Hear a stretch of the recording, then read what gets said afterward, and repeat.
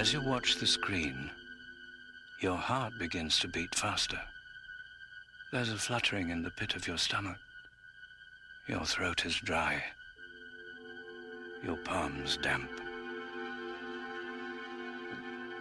Suddenly a chill runs down your spine. You clutch the person next to you. You tell yourself, it's only a movie. It's only a movie. But sooner or later, it's time to go home. Shocktober.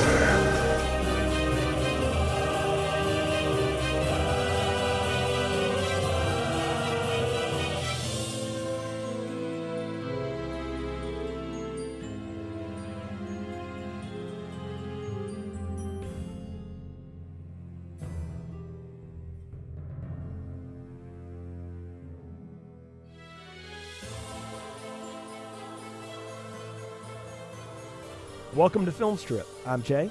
And I'm Ron. And this is our review of Friday the 13th, the final chapter. Yeah, right.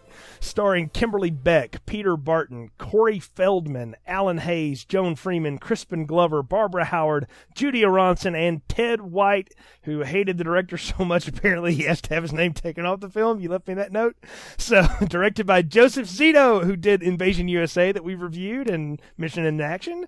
Released in 1984 on a budget of $2.6 million, grossed $32.9 million at the box office. The computer don't lie, Ron, and neither do the box office returns. 32.9. That's exactly why the final chapter was anything but the final chapter. Yeah, like this was the final chapter for the independent company that like Frank Mancuso, like that group had been putting these movies together, like all the like underling people. This was not the final chapter for Paramount. They're like, y'all can do whatever you want. We'll just go on without you. All the other people, like the first Friday the 14th movies, all the first four of them were independently made, and then Paramount bought distribution rights. After this, Paramount starts making them in earnest by themselves, but they, up until this point, really had not, controlled it. It was this, small little group out of Jersey doing these things, and now, they're like, we're done. Like, we were done last time, now we're really done. And if you're to believe what the writers say is that they were going to, so kill Jason in this one that there was no way. Like, he's supposed to have his head split completely in two at the end of it. It's, all that stuff going on. And they bring Tom Savini back for this one, who I talked about last time. He was available for part 3, but they just didn't call him. And then they called him for this, and he was like, well, yeah, sure, I'd love to come kill what I created. And I will say, boy, you can tell, too, that they didn't spend a lot of money on this movie, but man, the quality of this one is light years ahead of where they were in the last one. Like, not even close. Oh yeah, definitely. And it's weird that it took Paramount so long to take it over, but I guess that's because Frank Mancuso, his father was the president of Paramount. Right. So he was ready to move on, but other people at Paramount are like, yeah, that's okay, you can move on, but we make money with this. Like, I would love to see a list of all the things that Friday the 13th revenue produced, because New Line Cinema is great, was known as the house that Freddy built. If there had not been Freddy, there wouldn't have been any of that other stuff that they ever did. So I'd be curious to know what all got produced off of Friday the 13th Returns, particularly the first 4 movies, because they were raking the dough in. Because again, you've got actors here that are known because they went on to do other things in their career. They weren't known at this point. They were all just another set of good-looking people to kill. Yeah, what year did this one come out? This was 1984, so some of them were on the brink of doing things. Yeah, Crispin Glover was on the brink of Back to the Future. Yep, he was, and Peter Barton, I think, had been in soap operas and was going to be in other soap operas, and Judy Aronson has been in a lot of stuff, but I'll tell you what I remembered her from when I read her IMDb page. She was the girl in Nelson's "I Can't Live Without Your Love and Affection" video. I knew that wow. face. She's also like in a lot of other 80s movies, but I knew that face from something. And then I've watched that video a few times on YouTube since watching this week for this. And that song, by the way, still works. You say what you want about how girly they look. Those kids could sing. So Rick Nelson's boys weren't playing. So, Oh, definitely. yeah. So, but no, like I'll say this too, though. Instead of just getting pretty people to do things, everybody here is actually giving a performance. Like, I will credit this Friday the 13th movie for the first one out of any of them, I think, that actually had a story that it was trying to tell. They wanted to tell the death of Jason Voorhees, and they framed it around all these other people that all of them get killed. Like, everybody in that cabin gets whacked. But they gave us actual characters, and it shows. I think the quality of this one is way up. Would you say that the most famous actor in this cast at the time was Corey Feldman? I think so. At this point, probably so. I mean, this is pre Goonies, pre Goonies, but he was still, he's on TV and he was in the Fox and the Hound. He was the voice in Fox and the Hound. Yeah. He was coming on. I mean, people knew him for that. If you hear Ted White, the guy that played Jason in this or whatever, he pretty much hated Corey Feldman on the set. Said he was a brat, couldn't stand him. He thought he was really good for that role because that role was supposed to be a bratty kid, and he sure enough was that. Yeah. So, but the director says, a lot of people like to complain about Corey, but he never complained. He did his takes. He did them multiple times. He was always on time. So clearly, he hadn't developed any of his substance problems to that point. So, but glad it looks like the failed man has mostly kicked that now in his life. Good for him. But this is before he really took off. But but you've got Crispin Glover here who gives a performance and he's a quirky dude anyway. But I think it's before anybody knew that. So I don't know. I liked it. I really thought the cast here was well put together for basically just being led to the slaughter. Yeah, it seems like they decided to do the reverse of Part 3 and cast people with some actual acting skills rather than just, the attractive people who are willing to take their clothes off and or get covered in corn syrup. Boy, I'll tell you, the taking clothes off and corn syrup stipulation in the contract clearly was in play here, though, because I think everybody gets naked except Crispin Glover and Corey Feldman and his sister. But like, at one point I thought even the mom maybe did. I mean, good grief, everybody in this movie is getting naked. Crispin Glover took his shirt off, which was weird. Which was weird because you don't think. But again, he's wearing long sleeves, so I don't know what time of year this is supposed to be. But so I think this is supposed to be the day after the last one. So this is Sunday the 15th now. Am I right about that? I believe so. Yeah, I think you're right. So this is technically like 1980. Well, they say still 1980, right? Well, no. They say that first movie took place in 1979. Okay, because they established that in this movie because we do get a gravestone statue shot of Pamela Voorhees' headstone buried on the side of the road, for some reason. And it's 1979, and then they say 5 years pass between those two. So this is supposed to be 1984. It's supposed to be the year that it comes out. So, okay. So all of these last three movies are supposed to have been 1984. So, which is, I could buy for the most part. We talked about in the part 2 that it didn't look right because MTV hadn't hit yet. MTV had hit at this point, and all these kids kind of looked like they still dressed. They were dressing the right way this time. Yeah, that's definitely the case. This is definitely the decline of Western civilization to the metal years.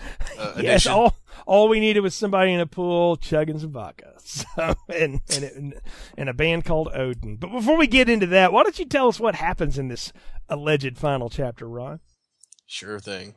Picking up where the last two films left off on the same bloody weekend, Jason's body is taken to the morgue, where he mysteriously revives, kills, and makes his way back to the Crystal Lake area.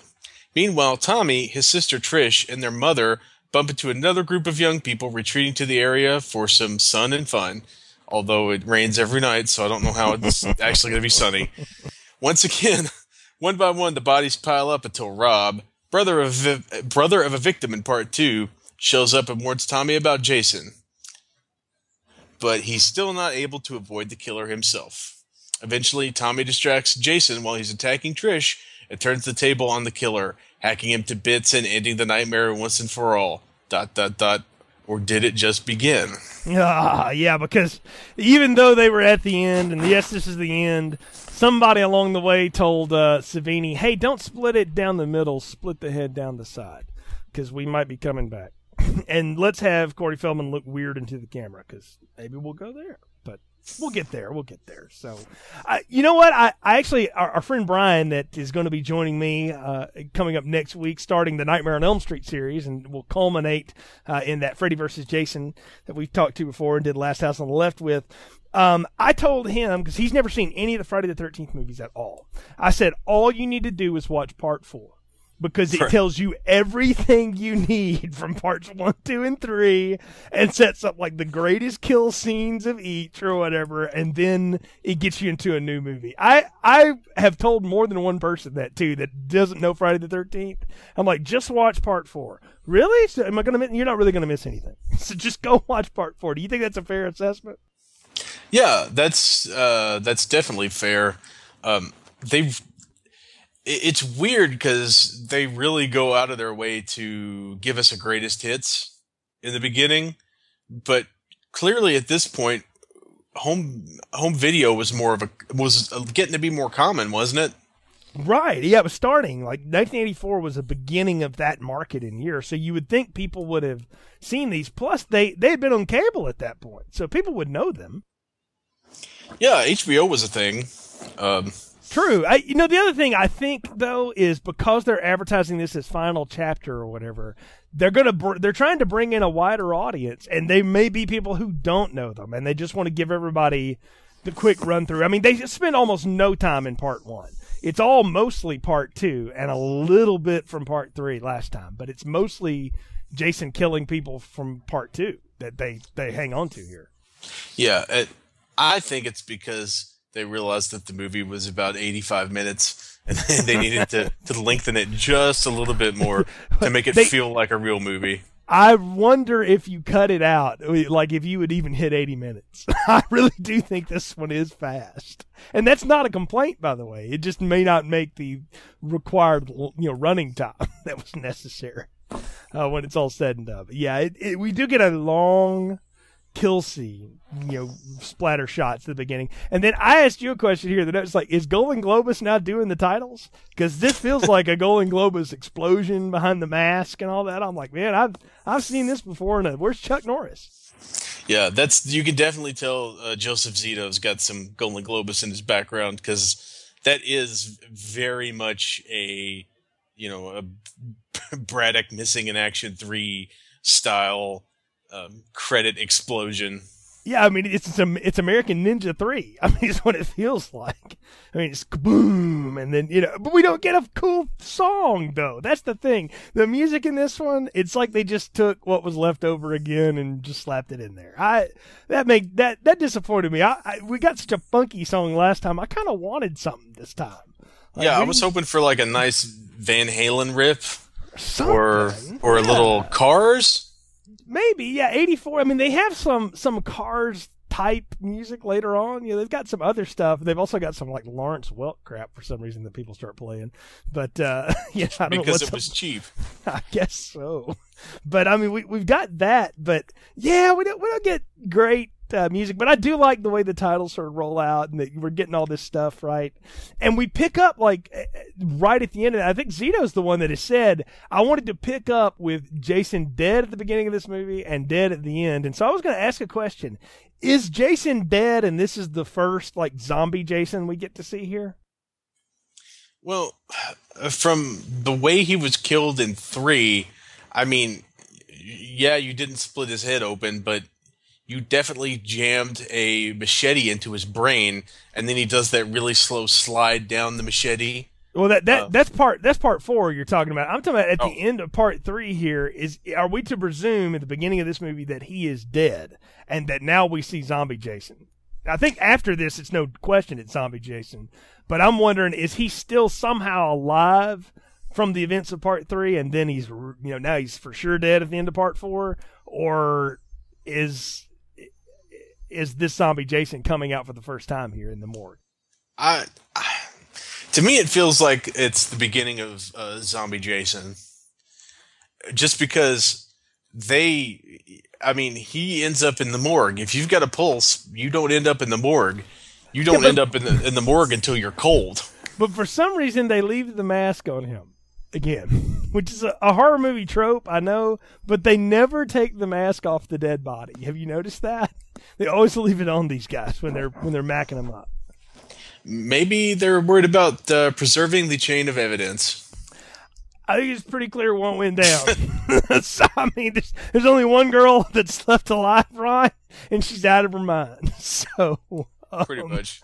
So there is a great bit of retconning on the internet that tells us that a dark-headed girl that you see crying in the corner of the hospital is supposed to be Chris from the end of the last movie, that you're being comforted by parents or whatever there, and that Jason is wheeled by her, and that's why he awakens. I think that's just people trying to put something that's there. I don't think the filmmakers even thought about that again. Yeah, that's definitely nobody involved with this thought anything like that, but it's a fun theory. I mean, yeah, it is. I mean, if you want to have it, it's there. You could do it, but we do get Jason on the ride of the morgue, and the horniest coroner ever. And the nurse goes for it. That's the thing. It's one thing to be a skis. It's another thing when the woman's like, sure, and they just Halloween 2 style. They just go for it.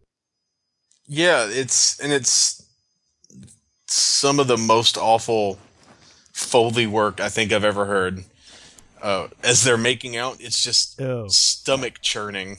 Because I was watching it on my laptop, and I had my good headphones on, so I got stereo mouth smacking. It was nasty. It was like listening to a couple people chew through some beef jerky or something. It's pretty bad. You're not wrong. But we get our first kills here with Jason, and we get the coroner gets his throat cut with a saw and his head twisted off. And the nurse gets cut open with a scalpel. Take that, Halloween 2. But both of these mark something that is evident in this film, that the MPAA was not going to be having any of this time. All of these scenes are cut so abruptly that you barely get to linger on them. Yeah, that may be one of the reasons why they had to pad it out, because they ended up having to cut, I think it was 5 minutes from the movie. Yeah, there's a lot. Yeah, there's a lot of blood spray and a lot of Tom Savini's masterwork that I think we will never see. Oh, you can see it. It's on YouTube. The quality ain't great, but you can see the alternate takes and stuff, and it's just longer. Everything just lingers longer. The blood spurts more. It drips more. It gushes more. The nurse, you pan down and you see her start bleeding on the floor, basically. So it's grotesque, but it's what you expect and kind of want. It's the over-the-top part that makes this kind of movie fun to watch. Because the thing is and they did realize one thing from Part 3: we don't need to introduce these serious little character nodes about people, because that just leaves everybody feeling icky and weird. We just need to have people that are there to get killed, and we need to kill them in really, really awesome looking ways. And they were right to think that. I think a lot of people will ding this movie for the overabundance of gore, but I actually think it makes it work. Yeah, I think it's a lot. I think it makes it super entertaining. This is probably my favorite one of the bunch. It's not hard to say that a lot of people love this one, and I'm going to hold off on rating it just yet, but it does hold up pretty well, and a lot of it is the effects. Tom Savini's really at work here and doing good stuff. So, and it seems like they have more cardboard characters for Jason to cut through, but it also seems like they're trying to make some of the kills mean more. You're supposed to get invested in these people. We talked about it last time that everybody was really pretty, and so they just had all these pretty people led to the slaughter. Well, they got pretty people this time, but they at least all have a character. They have a performance that they're trying to give. You have the two friends, Crispin Glover and his friend, that he's trying to get relationship advice, and the guy's like, the computer don't lie, you know, and he's giving him all that crap, and it's this terrible advice, you know, but it's like that buddy you would hang around with and would annoy the stew out of you, but you still loved him, you know, and you got the two guys up front, the one cool looking dude and the other party guy who's got a girlfriend but is, you know, looking to hook up and cheat on her any chance he can. And you've got the two girls next door who just meet up with them, and the first thing they want to do is go skinny dipping. I mean, you know, nobody's got any real depth here, you're right, but they're all like, you know, giving a performance. They're doing something. And I think it makes them more than just lambs to the slaughter. I think the other thing, too, is you've got a family unit out here that is, like, fully functioning. Like, instead of being visitors to the area, these people just live out here. Tommy, Trish, and Mrs. Jarvis. Yeah, I think that's definitely one of the things they decided to do was to make the character. Because honestly, in the first three, there are some people, like, I have to think about who they are because they're all kind of generic. You know, which dark-haired guy is this Right. one again? You know, Right. that kind of thing. But this one, you've got the sleazy Teddy the computer. You've got Crispin Glover. You've got the twins, who, funnily enough, I don't know if you read this one or not, but one of the twins auditioned. And when they found out or one of the girls auditioned, and when they found out she had a twin, they said, "Oh, bring her along. We'll cast her too." So both twins got in the movie because just pure luck. Well, I'm sure the capitalization on the idea of we can kill two girls, awesome. I mean, because at the time, you know what was hot? Those friggin' Double Mint commercials. And right? these two girls were in a Double Mint commercial. I thought they were. I was going to ask you that. And I'm sure somewhere or another, they're like, we can kill the Double Mint twins. Why not? I mean, that's exactly the kind of thing I would expect the producers of this film to go for. And it's not the wrong instinct. Right, no, and for all I know, those were the two Double Mint twins who ride up in the commercial. They ride up on the bike and stop, and that's why they're riding bikes when you first see them in this movie. I think you're exactly right. That's probably what people would know they're from, right? I mean, I thought it was pretty good. I enjoyed it. I enjoyed their performances, and not just because they're getting naked and they're a horn dog or whatever, but I thought they were funny. I mean, you've got one that's definitely more into the partying than the other one, and I do think that's kind of neat that they both get killed because one of them wants to stay and have a good time. You know? So. Yeah, that's again that just seems like because Frank Mancuso Jr. was done with it. I think he made them put more thought into it than perhaps they had been. Yeah, and I'm glad they did, right? I mean, we get, you know, the Pamela Voorhees grave marker that we've already talked about, right? And I'm like, who buried her out there? And who paid for that headstone? Those things are not cheap. So I'm like, who did that on the side of the road? And then what is with the mute hitchhiker? What did she just do to deserve to die with her banana in her hand? She made the mortal mistake of being a fat person. And hitchhiking, I guess. I guess. I mean, it's bad. So I mean, of all the kills in the film, I'm like, that one feels like we've gone 6 minutes without blood. We should probably have some blood. And I do understand this person was like an extra, like a PA on the set, and they're like, "Hey, you want to die?" And they're like, "Sure." So, and the only thing like Ted White told her was like, "I'm going to grab you by the hair. It'll be okay. Don't fight me. Just grip the banana and don't fight me." And so she's like, "Okay," and they went with it. So it's a pretty good looking kill, though. So I love how Mom is reading the paper though, and it's like already in the paper that a mass murderer is there, and like she's not freaking out by this at all.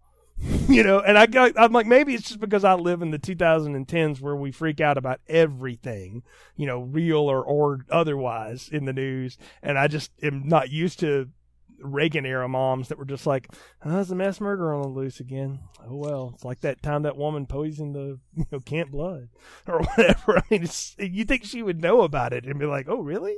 No, it doesn't seem even like amused by it. It's like, where's the funnies? It's like it's not.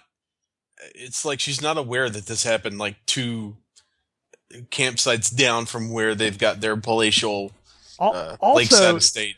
There are like 4 stories with artwork about this in the paper a day and a half after it happens. I'm like, man, wow. People think news moves fast now. But yeah, that's just another. That's just one of the weird things about the movie. That I mean, this was the '80s. There was a panic about everything. I mean, right? Like, why weren't the Satanists getting blamed for this? Is what I didn't Jason play Dungeons and Dragons? Couldn't or we throw that in? something? Yeah.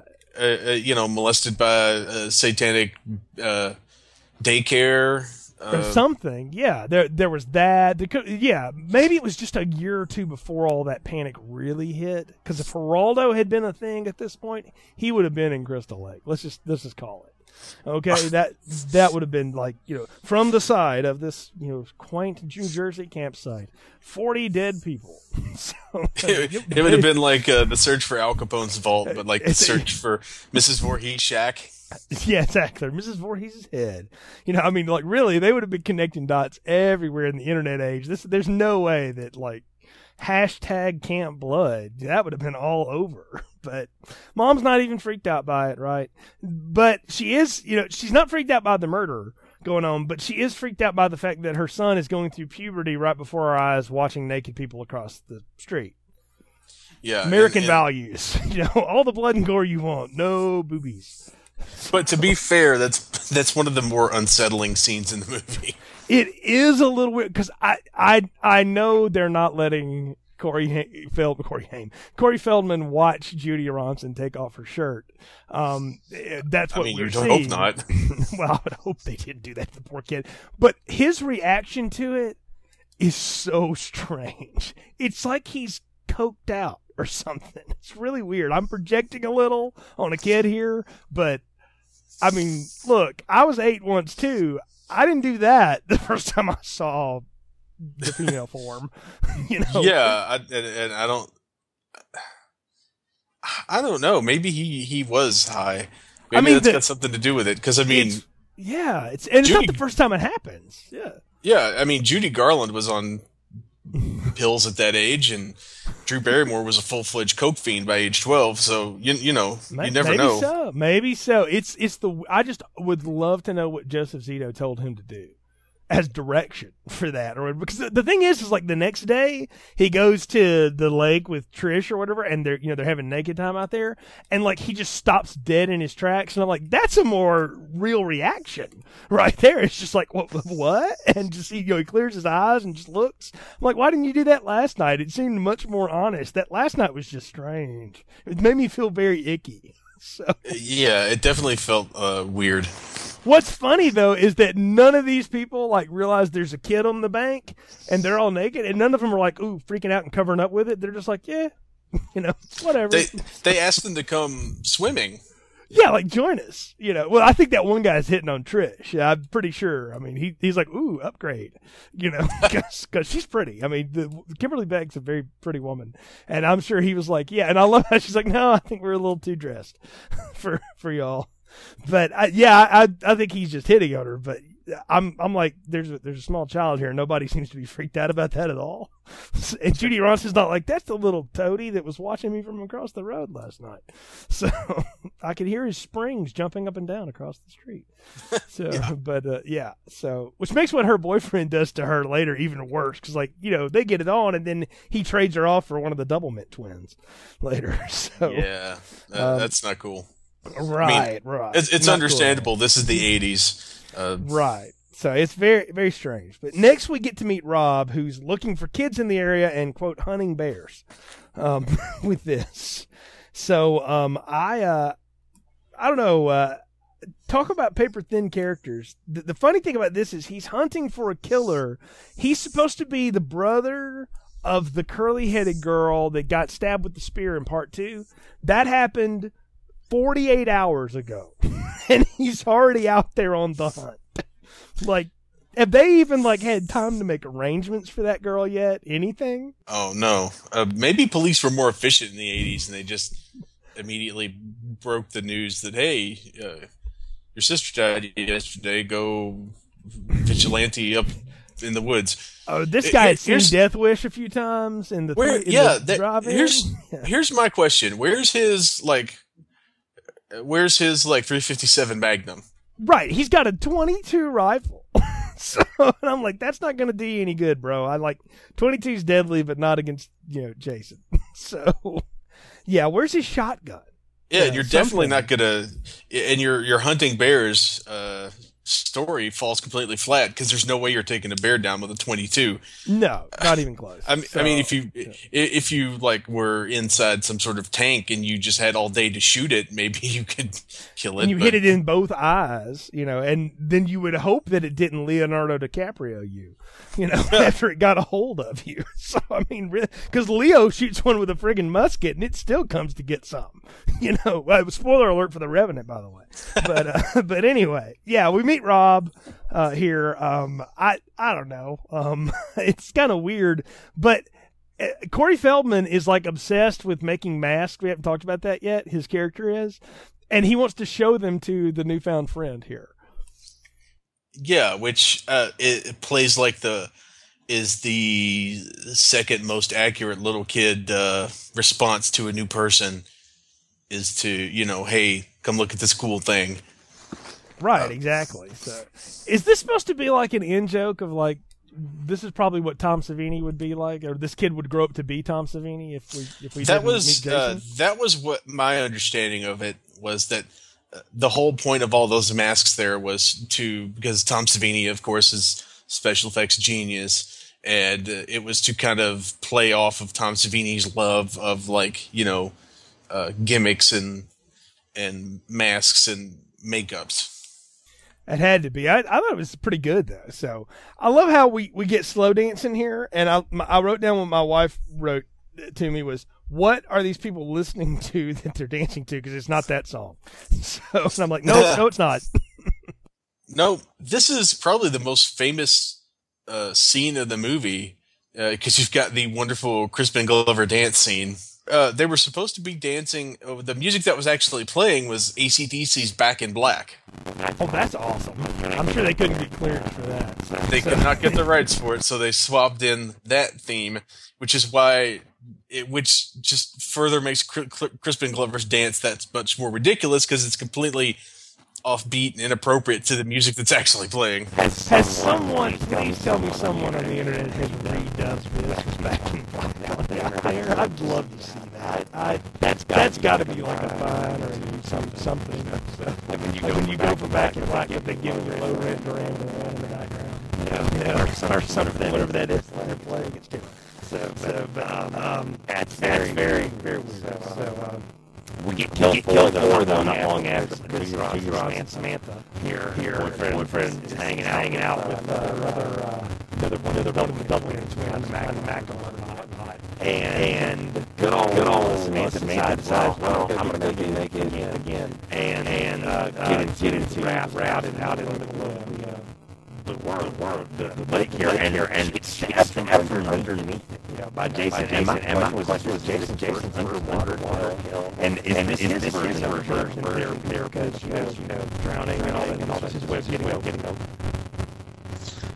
Yeah, that's a great question, and you really don't see Jason go near the water all that much until this particular scene. So I can only assume that this is his first underwater kill, and it's also him. Clearly, he had learned how to swim.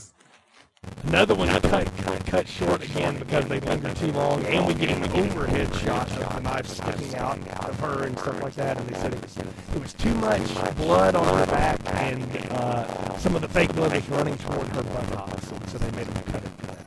And I thought, really? So, the MPAA had this was the heyday of let's cut up the movies to death for reasons. So, but the extended scene is much better than that.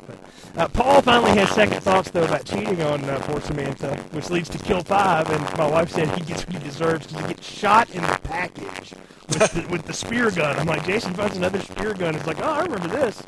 But he aims a little low this time. Yeah, I think that I can only assume that's one of the reasons why they made him so reprehensible. It seems like they put more thought into his behavior at this point. And I think we're supposed to cringe / cheer.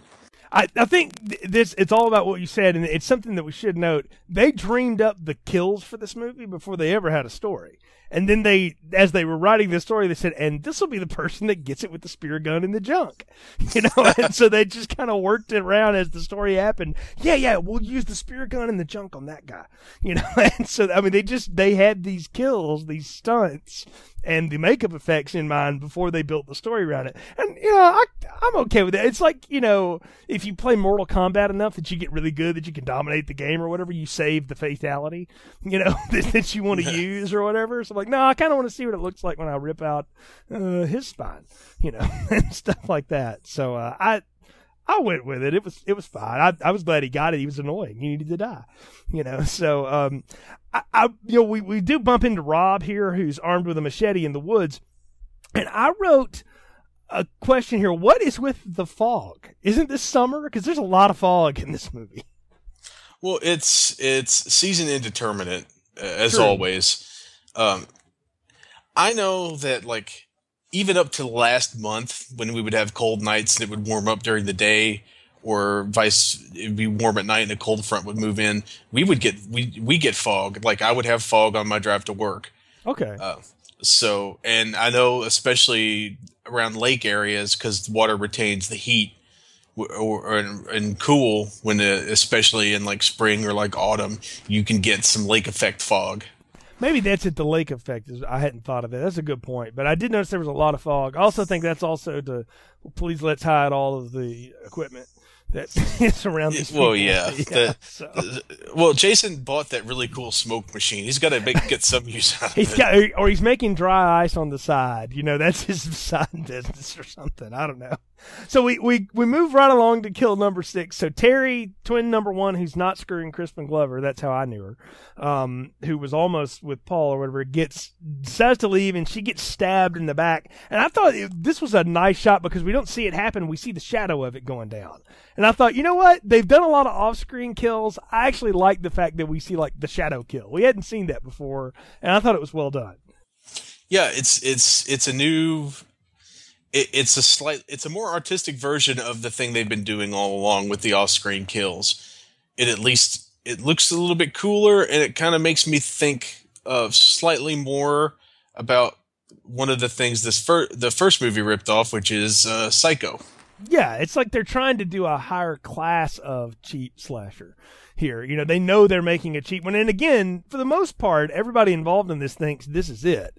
So they're really trying to go all out with it, and I took it as that. But I liked that was a good kill, and we get to see her kind of she winds up getting like pegged to the side of the house with that, because we don't want to lose that body. That might be useful later. Oh, of course, yeah. So. It's really interesting to me how Jason takes the time out to carefully display all these corpses around for later in the again, going back to the roots, this Friday the 13th is, if anything, is a ripoff of Halloween, right? And that's a big Michael Myers thing, is he makes decorations out of the things that he kills. I mean, he does. That's just what he does. And so it's kind of a prank. So I guess he's doing some of that. So I just assumed it was like a feng shui kind of thing. Maybe it was. Maybe it did complete that porch. You'll have to go back and watch. I don't know. So, yeah, the dead Crispin Glover really tied the room together. Well, you know what? We're going to get him in a little bit, so hold that thought. So Trish finds Rob's camp and learns why he's there. He lays out the whole thing, and he's out for revenge 2 days after she's killed. We've already kind of talked about that. But we see that somebody's been at his camp because his week 22 has been snapped into pieces like Bigfoot using it for a toothpick or something. So I was like, well, I guess Jason was like, you think that's going to work? Well, just in case, you might get lucky. So I'm not taking any chances. So is Rob meant to be like a possible misdirect? I think they're playing with that, but come on, like they don't even set it up right if that's the case. But he does have a machete. He does, but he's also not in the places where we've seen Jason kill people in the morgue. So That's true. that's a bad misdirect if that's what they're trying to do. I think it's also you don't know what he's doing there. If not, maybe he's doing copycat. Maybe they're trying to play with that. I don't know. Actually, I liked him on his little Death Wish revenge game, even though it makes no sense as the time frame. Like if you think about the time frame for this, it messes with you. Like if you could have like put 2 weeks in between the last movie and this one, I would almost buy it better because at that point there's been time to get a posse or whatever. But maybe that's why there's not a posse because he's alone. But there's like 50 dead bodies by the end of this weekend in this one county in New Jersey. So it's the record holder for the year. Like there's no doubt. Yeah, So, they're at like Chicago summertime levels of people getting shot. they are way high on their murder rate. There's no doubt about it by the end of this. But we do get to kill number 8 though. So Crispin Glover, whose name is Jimmy in the movie, we should say, finally gets a little action, and this woman oddly strokes the strange chest hairs he has, and with her very messed up hair, double mint twin hair. And he goes downstairs to get some wine to celebrate, right? And, of course, he's bragging to his friend Ted, who's high as a kite, watching some old skin flicks right now. And he starts looking for the corkscrew, right? And, man, he gets it double. He gets screwed, literally. He gets the corkscrew in the hand to pin him to the cabinet, and then he gets a meat cleaver in the face. And they cut again from it very abruptly, but the lingering shot is Jason like tries to rip the cleaver out of his face and realizes it's not coming, so he just lets it go. But I mean, he buries it to the hilt in his face. I thought it was a great looking kill, and kind of sudden. It's spectacular, but it's just who really hasn't wanted to do that to Crispin Glover at some point? Probably the makers of Back to the Future 2 at one time or another when he went for the salary he demanded at the end of that. But I don't know. Strange cat. But yeah, I love how he's like, where's the corkscrew? Ah! And he just, he gets it all the time. It's so weird. But we go through the other kills pretty quick. We get Tina, the other sister that he has been with, gets thrown through a window onto a car. And I wrote Lethal Weapon style, baby. It's like 2 years later. Like Joel Silver saw this and was like, I'm totally doing that, except my girl's not going to fall off the side like that poor stunt girl did. I mean, that stunt woman took a shot. She falls off the side of that station wagon to the ground. I'm like, oh, that looks like one of those takes where she was supposed to land on the roof, and then they were like, can we do that again? And she's like, no. So, yeah. I'm wearing a shirt, and you've got the rain machine on. So I bet the union called on that, was like, guys, you can't do that. I can't. But my question was, why are the police not canvassing this area with all the mayhem that is known? There are enough of them. There were enough of them at the dang farm. Why aren't they walking around going, hey, have y'all seen any dead people? Because there's like a 20 over here. So this is just down the road. I'm blown away by the lack of cops in this film. Yeah, even the first one, we got a little police lip service in the form of that guy showing up with his with the motorcycle he doesn't know how to ride, where they stenciled police on it. Yes, that guy. We don't go for weird around here. I was hoping that guy would come back and get stabbed. They should have got that guy back. That'd have been great. They probably couldn't find him, so I don't know where they are in L.A. again here. So this is not Jersey, but I wondered where the police were here as the bodies stack up. So good old Ted gets to run that through his computer, a butcher knife in the back of the head. That was the splatter on the little screen, and he kind of slides down it. I want to tell you, after seeing this movie, when I was younger, I never looked at a projection screen the same. And today at work, I was standing in front of one giving a presentation, and I kid you not, the image went through my head. So, at least the knife didn't go through your head. It felt like it at the time, the headache I had. But yeah, I was like, woo, good old Ted gets that one. That was pretty good. I saw this ripped off years later in Candyman 2, by the way. So, oh, yeah. Yeah, you remember what I'm talking about. Yeah, so I was Farewell to the Flesh. So, but yeah. Clearly this film was a lot more influential than we thought. Yeah, we had no idea. Yeah, we started looking into it. We get another head crush here. I do love that the guy singing in the shower thinks it's Ted coming to mess with him, and his joke is, I dropped my soap. I'm like, did you really just say that? But then I thought, I had stupid friends when I was in college that's exactly the kind of humor they would have said. So yeah, I could go for it. This is a great kill though, man. I mean, that hand crushing his face like that looked really good. Yeah, that's definitely another top-notch kill, and it might be the best or the second best head crush of the whole series. I think it may be the best one. I mean, it beats Paul's last time, right? So, or Rick's. So, because I think Doug's head crush here is pretty effective. Well, my favorite head crush is many movies in the future. Oh, okay. And also literally in the future. Yeah, you know what? I've forgotten, but hold that thought. So, yeah, we're a long way from that one, baby. So, what is he singing about in the shower, though? Something about tangerines. It's very, it doesn't make any sense. I'm like, I assume they probably did 100 takes, and the guy was like, whatever, and just started making stuff up. Or they probably told him, stop singing real songs, dude. We can't get the clearance for it. That's much more likely. Yeah, well, there's that story on the set of Alien that they had to pay some exorbitant fee to whatever song Sigourney Weaver is singing because it was from a Broadway, and they got in trouble for that. She got in literal trouble for, you should have told us that was her real song. We thought you were making that up. So I'm sure that had probably flooded down through Hollywood at this point. And they're like, don't do real songs. So they probably could have overdubbed it with some weird pop music. Yeah, like they had at the earlier part of this film. You're right. So could have been, but I do like the head crush. So Sarah reproves the old horror cliche. She's not going to give it up. She's not going to give it up. She's finally given it up to Doug. She dries her hair after being in the shower with him, and she gets an axe in the chest for it. So you knew that was coming, right? Nah, you're not Final Girl. Final Girl's next door, hanging out with Rob. You're not Final Girl. Yeah, you're not blonde enough to be Final Girl. I mean, she was cute, but she was definitely the virgin to soon be ex-virgin to now be dead. So that was her thing. But it was a good kill again. An axe in the chest. It's a simple kill, but it's a really effective kill. It works. Yeah, that's what I'm saying. That's the thing here is that they are doing creative things, but they're not getting outlandish. Everything he's doing is just using basic things to do work. He's not shooting people from 30 yards away, with a spear gun. He's not hanging people with pitchforks in places that they normally wouldn't go. He's doing stuff that you could see being done.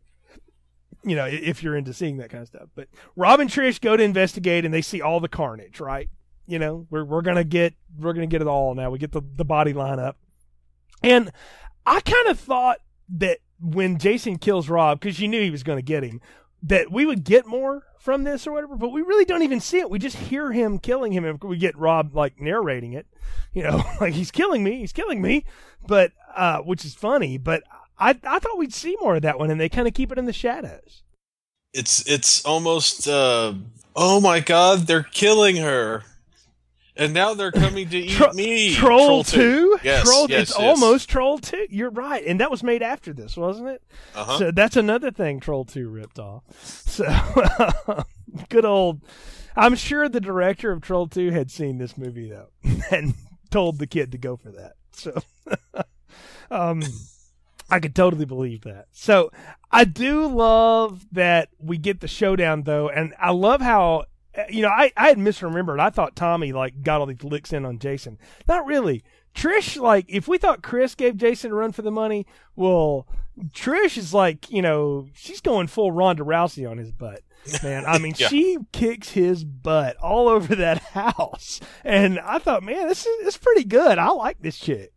I tried to count how many times she smashed him in the face with a hammer, and I kind of lost count. I think that must have been a thing between her and Ted White. He talked about how much he liked her and liked fighting with her because she didn't know what she was doing. And he's like, look, you can't hurt me, just hit me. And so she would just flail on him and beat the crap out of him. And it's deleted or whatever, but when he gets killed in the end, by Tommy with the machete, it's supposed to be because he reaches out for Trish and he accidentally grabs her chest, and that freezes him, and then that gives Tommy the opening. But what happened? They ended up going like the MPAA said, "There's absolutely no way we're letting you do that," and the actress was for it. She's like, "Sure, let's do it," and then they're like, "No, no, no," and so instead they came up with you got to knock his mask off. Which they had intended to do all along. I was heard is that they wanted to cut that hockey mask off of him. And let's talk about the end here and how it goes down. What'd you make of Jason's final out here? To me, it's one of the most indelible images of the entire series. When Corey Feldman comes down with his little powder-looking shaved head. Yeah, what was with that, by the way? He got that on quick. Yeah, they show him like cutting his hair with scissors and then shaving his head with like a safety razor. But I don't know if you've ever shaved your head or not. But unless you've got clippers, it's not quite that easy to scrape that much hair off with a disposable razor. No, it takes a long time to do something like that, and he would also be cut and bleeding all over the place. I mean, well, he does. Yeah. He does apparently leave a couple of patches of hair on the back of his head. This is true. So I do like the way that the skin wrinkles for the skull cap that they've got him in. I thought that was really cute. Yeah. The way that worked, and that they kept trying to hide that when somebody would grab him. Just grab at the base of his neck so it doesn't show so bad. So I thought that was good. But no, I don't know. I thought it was. But here's my question. This is a little Tom Savini Jr. special effects nerd. Mm-hmm. Are we to believe this kid doesn't have a bald cap already? That's what I'm saying. Like, why isn't he just using something he's already got? Like, I figured he would have that just laying around. I mean, yeah. Anybody who's got more than like 3 Halloweens under their belt has at least a wig or a bald cap or some kind of thing. And clearly, we know this kid's in love with monster effects. He's going to have like his little Lon Chaney Jr. kit. Fake out makeup. Yeah, something, right? It's just very, I don't know. He goes with the old shaved head routine, and boy, Jason does get it, though. I mean, he really does, because Trish has knocked his mask off. Then she's buried that machete in his head once or whatever. He turns back around to go after Trish after seeing, I guess, a mirror image of his old self or something. And then Tommy gets him in the side of the head. And talk about a great effect. They get him on the side of the eye. And then Savini says he came up with all of this. He said, we'll have him fall and he'll just slide down the thing. And the uncut version of it is nothing but just, Karo syrup pouring out of that thing. And I thought, man, that looked so awesome. They had to cut the heck out of it, but it still looks good. I mean, the original script, again, they said they were going to split him from the top of his skull to his Adam's apple. So they wanted it to look like he was dead. Yeah, and it definitely works. Even the cut version is still like really surprisingly graphic. Because if only for the shot of like the blood-coated machete slowly sliding out of the back of his head. Well, I mean, yeah, just the idea of that, and the fact that like you see the other side of his face, and it's just rubber. But the way it's crinkling, it's like it's emoting, like ouch, ow, Yeah. And I'm like, ooh, we never seen that, And it's such an effective scene, it's such a great setup there on the end. I thought it was fantastic. I really loved it, and then only to have him twitch a little. And Tommy to just go completely nuts and just, I mean, we talked about how he turned Ali into hamburger meat into the last movie. Boy, Tommy's just like, bleh, it just loses his mind chopping this kid up. Yeah, it's definitely, there's the only thing that's left is a bunch of pieces. I mean, yeah, there's nothing like when they go to pick Jason up off the floor, they're cutting the floor up with it because he's beaten into it. It is great. And you know what though? And I'm like, man, I wonder if they ever shot, that they had a setup for what was underneath it. And come to find out, nope, they didn't. It was all supposed to be, what do you think it would look like? And I'll give them credit for having a moment of restraint there that, somebody like Rob Zombie would have, lingered on for 12 minutes. So, and had Sherry Moon like writhe in as it was happening. So, but, yeah. So Yeah, it's definitely. I think it's actually more effective. You've already seen the big shot. You've already seen the money shot Right. of him getting the machete stuck in the side of his face. All the rest of it is just Jason levels of overkill, and I think it's more effective given the ending that they focus on Corey Feldman having a psychobilly freakout. Exactly. Yeah, I love that. And then we get a Coda in the hospital here, right? Yes. I totally forgot about this part of the movie. Like, I didn't know it was going to happen. I thought it ended with him in the house chopping Jason up, but no. I mean, that might have been a better ending, but this way Dr. Exposition shows up to tell us, oh, no, he's probably, Corey Feldman's probably fine, except that he may not be, because we get the creepy look into the camera. Oh, yeah. I mean, they did that because at the end, again, they were like, well, we might not be done with this, so leave us something to go with. And so they said, we'll leave you Tommy. And we'll talk about what they decide to do with that next time around. But I love Dr. Exposition, by the way. That's a great title. So we're at the part of the podcast where it's time for final thoughts, recommendations, and popcorn ratings. Ron, what are yours for Friday the 13th, the final chapter? It's still one of the favorite. It's one of my favorites of the entire series. I love it. It's so weird, but also so gory. Even cut up as it is, it's still pretty like splattery for the early 1980s. So I would definitely give it a large popcorn. And also, if you haven't seen the Crispin Glover dance scene, please go watch it because it's spectacular. And again, somebody on the internet, please redub that to Back in Black for me. So at J_Newcastle on Twitter, please. So I would love to see that. I said at the beginning of this that if you're trying to introduce Friday the 13th to somebody who had never seen any of it, you could just tell them to watch part 4 and they get everything they need to know from the first quarter of the movies and stuff. And I stand by that. I think this is head and shoulders above the other ones in terms of quality, effects, also story and acting and script. Like, they do everything right here. Some of it's cheesy, yeah. Some of it's dated because it's made in the 80s. But a lot of this really works. And as far as this series goes, if I'm just to rate this in relation to itself and other series, this one, I don't know that they ever top it. I really don't. Like, I'm trying to think ahead if there's been another Jason movie that I will like as much as this one. I'll watch this one anytime it's on. I think it's fantastic. It holds up, and I'm going to give it the extra large popcorn. I think it's the best one we've seen, and I'll go out on a limb and say it's probably the best one of all of them. So I'm going to give it the extra large popcorn. Big Rex for the final chapter. But of course, it's not the final chapter. We got 6 more of these to go, and then we get the culmination game, the WWE cage match at the end. So we got a long way to go here, Ron, but it's been fun so far. Can't wait to get back and talk about part 5 because I have memories of this. So that we will get into. But folks, thanks for joining us on this latest edition of Film Strip. You can find more episodes on our website, continuousplaypodcast.com/movies. Find links to our Facebook pages there, our Twitter accounts. Leave us a review on iTunes and let us know what you think. Hook up with us on Facebook. Let us know what you think of the show.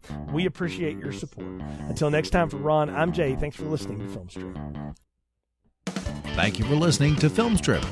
You can find more episodes on our website, continuousplaypodcast.com/movies. Please leave us a positive review on iTunes and link up with us on Facebook. The Film Strip theme music is produced and performed by Frozen Lake 121.